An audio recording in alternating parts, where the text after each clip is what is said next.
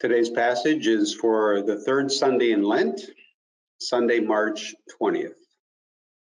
The reading is from John chapter 5. Very truly, I tell you, a time is coming and has now come when the dead will hear the voice of the Son of God, and those who hear will live. For as the Father has life in himself, so has he granted the Son also to have life in himself. And he also has given him authority to judge because he is the Son of Man. Do not be amazed at this, for a time is coming when all who are in their graves will hear his voice and come out. Those who have done what is good will rise to live, and those who have done what is evil will rise to be condemned. The Gospel of the Lord. Well, dear friends, greetings in the name of our Lord Jesus as we continue our journey during this Lenten season toward the remembrance of the final events and experiences of our Lord's life. Lent is the time when we focus our attention on the cross of Christ and the price he had to pay for our sins in order that we, because of him, might live forever. The passage today is one that in many ways did not seem to fit. If you think about it during this Lenten season, it points, as we just heard, to the day when the final judgment will happen and the day when all will be raised at the voice and command of Christ. It seems to be out of place, at least insofar as it looks beyond our Lord's death and resurrection to that day in the future known only by the Father, when the final judgment will take place and the world as we now know it will come to a close. In that sense, this passage seems to be a bit premature. At the same time, this passage does fit well within the journey of our Lord to the cross, because it was on the cross that God's judgment played itself out on our behalf, and when God's word of promise was spoken clearly and eternally in the death of Christ. On the cross, we were the guilty. Jesus carried our guilt.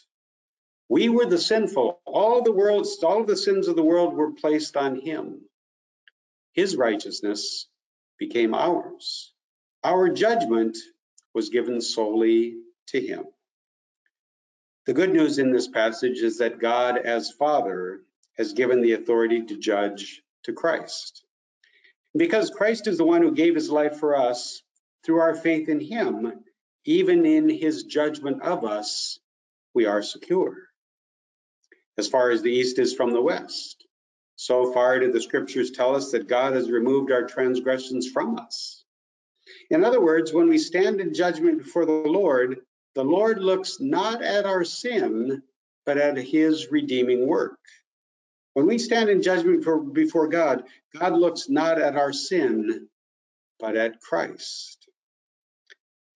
The Apostle Paul, interestingly, uses the words God and Christ interchangeably in his letters when it comes to our judgment.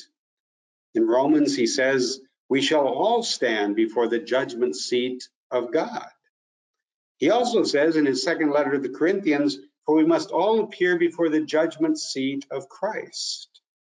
For the apostle, they are one and the same. And so where does that lead us? And where does it leave us when it comes to our judgment?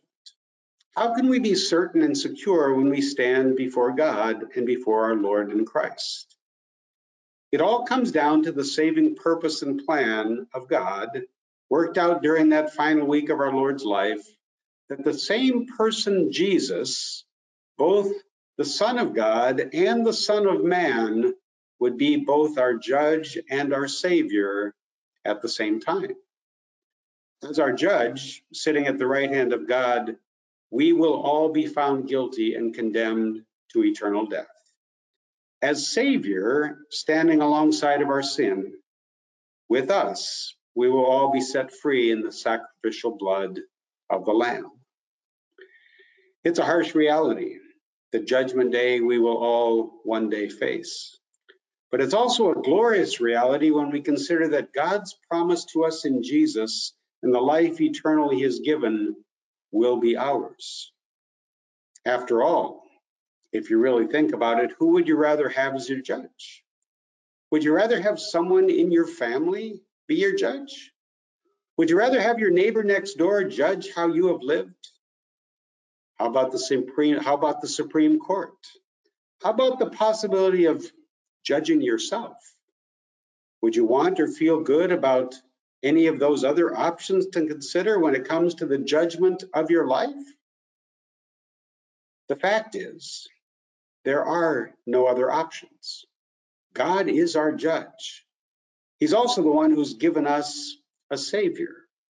And the gospel, the good news, is the fact that he who sees our sins more clearly and penetrating than anyone else, he has dealt with them.